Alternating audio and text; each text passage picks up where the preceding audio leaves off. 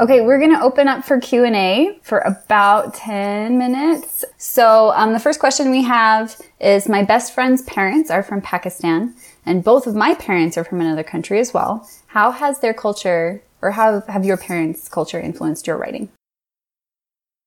Yeah, I think it's impossible for it to have not influenced. My dad's family, my dad is from Iraq, and then my on my mom's side, her father is from Mexico. And I think for me, because I have grown up in such a multicultural household, in a multilingual household, in a multi-religious household, um, I think I'm always seeing multiple sides of something, and I think I'm always understanding that there's a translation process between what someone says and what they mean, and the same thing in the same tone can mean different things in different cultures. So I think that like that's sort of integral uh, to how I see the world and how I like make characters essentially. I would also say that my dad's side really is where I get the like we laugh to keep from crying. So there's like a dark sense of humor that comes from there that I really enjoy. And there's also a love of poetry and history that I get from his side. I get from my mom. She always gave me like Loris Cuvelle and like a lot of magic realism and romance. So I think that I get that from her. Um, so yeah, I think like the kinds of stories that those cultures tell um, and what they mean has been passed down. There's a lot of like longing in Arabic poetry that I really love in a love story, which is like two people like unable to get together for reasons beyond their control, and there's just like a lot of courtly love and longing, which I genuinely love.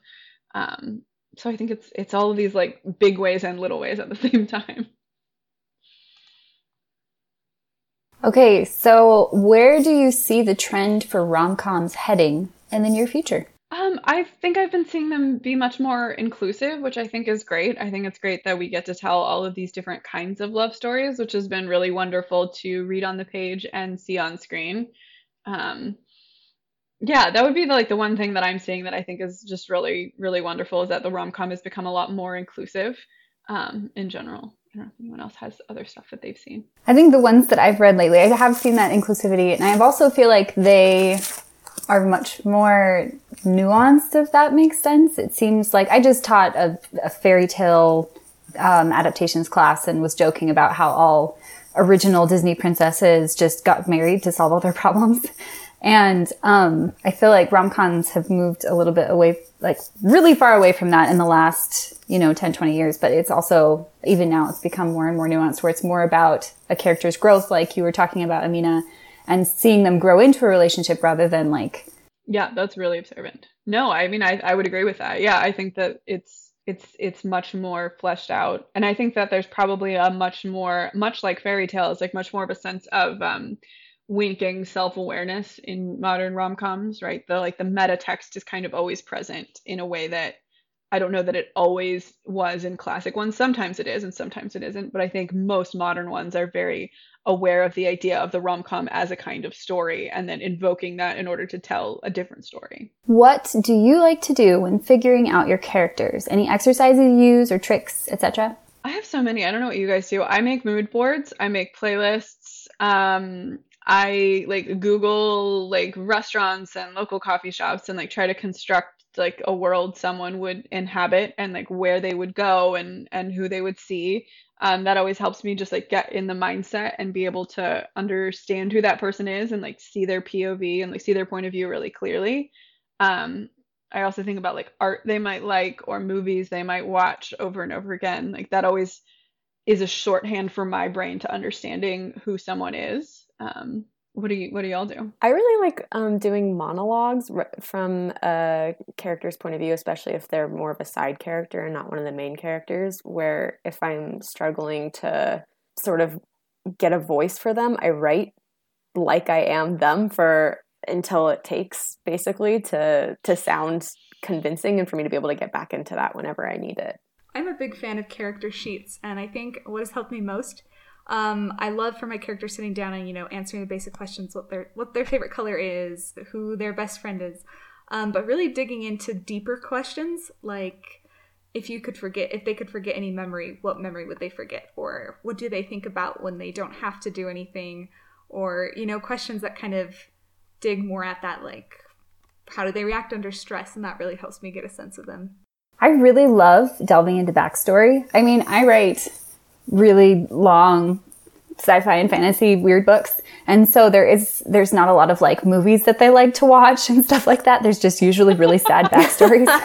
And so usually when I'm trying to get into where a character, it's usually through interaction with other characters, and I tend to discovery write characters a little bit. And so it takes like the first half of the book before I even get a really good handle on them. This is why I end up rewriting the first half of my book every single time. It's the worst. Don't do that. But I feel like watching the way a character interacts with the people around them, and then also the way they react to certain situations, are all the things that help me to like really get inside their heads.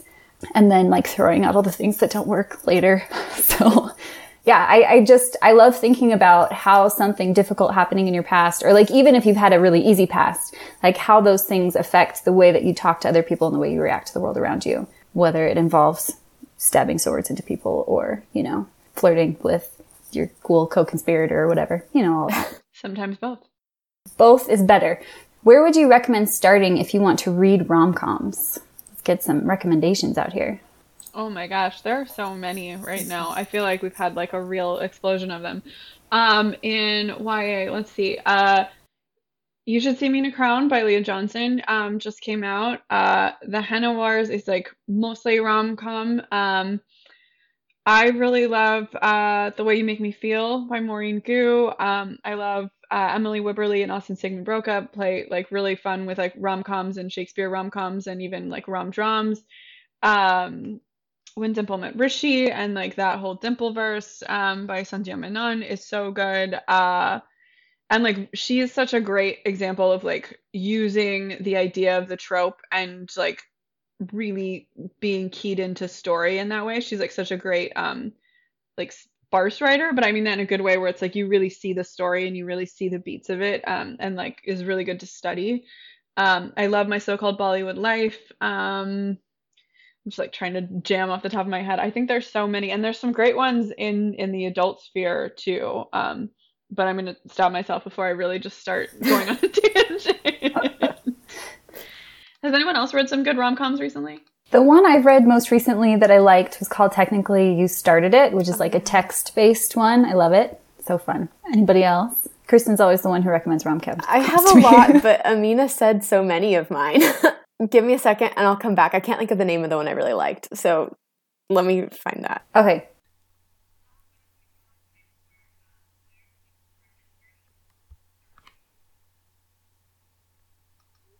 I guess start with your favorite trope. Like start with your favorite thing, because rom-coms should be fun. So it should be like, if you love enemies to lovers, write enemies to lovers. If you love childhood sweethearts, write childhood sweethearts. Like if you love, someone getting kidnapped on a pirate ship, like start there, right? Like start in a place of where you love the trope, and like really lean into the fact that like rom-coms are bananas. Like they are, like they come from these really weird concepts, and you're just like, these two people are making a movie, and then we accidentally got locked in the school for the weekend, and now, yeah, right? Like it's just like these weird setups. So like and I think that's what like set it up was kind of making fun of too, but like have fun with that. Like they should be joyful and fun, even if there's something serious baked into them. So like whatever's the most fun for you, and whatever's always like, examine what your favorite things to watch and read are, and dive in from there, because that'll tell you like what you like and where your strengths possibly are.